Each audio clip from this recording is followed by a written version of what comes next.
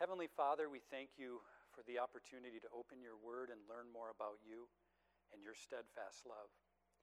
And this morning we ask that through your Spirit we could expand our knowledge of you and ultimately deepen our faith in you. Please guide our discussion and open our hearts and minds as we seek to grow in you. This we pray in the name of your Son and our Lord Jesus Christ. Amen. Okay, well, as I said this morning, the hour has come. When I signed up, I thought I had an eternity. And last night I said, here we are. So we're going to look at Jonah chapter 2, but before we do that, I thought we could go through the context. We could maybe look a little bit at the main characters, just spend 10 minutes or so. So would anyone be willing to recap the story? No need to wax and wane theologically, just recap the story of Jonah so we all know kind of who we're dealing with. Okay, go ahead, Rob. Yeah.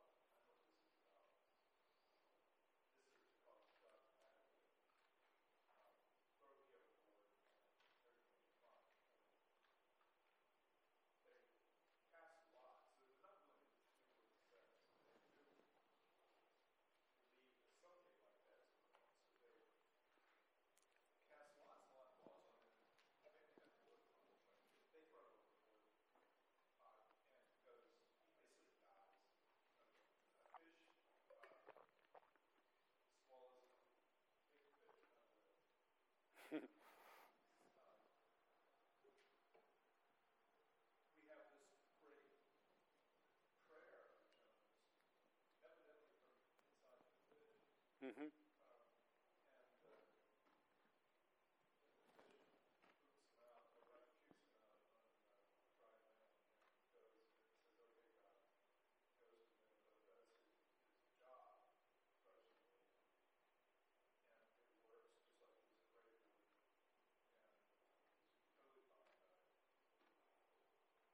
Totally bummed, yeah. Exceedingly displeased. That was great. Took care of about 8 of my slides. So, no, that's great. Yeah, the thing that I had to think about really deeply, and it wasn't something I had done before. The sin, as you mentioned, the sin that brings Jonah down. You say to where he dies. Commentators are not in agreement on this as to whether or not he actually really does die, or God had sustained him through this whole distress. But that sin that led him there is not gone. It's there later. And you look at this prayer in chapter 2, and it's like there's a complete renewal there. It's extraordinary, actually. How can it be there? How can that still be there? So that's something we'll touch on because his conclusion in the prayer says a lot about that. So, okay, thank you, Rob. Whoops. Let's see here.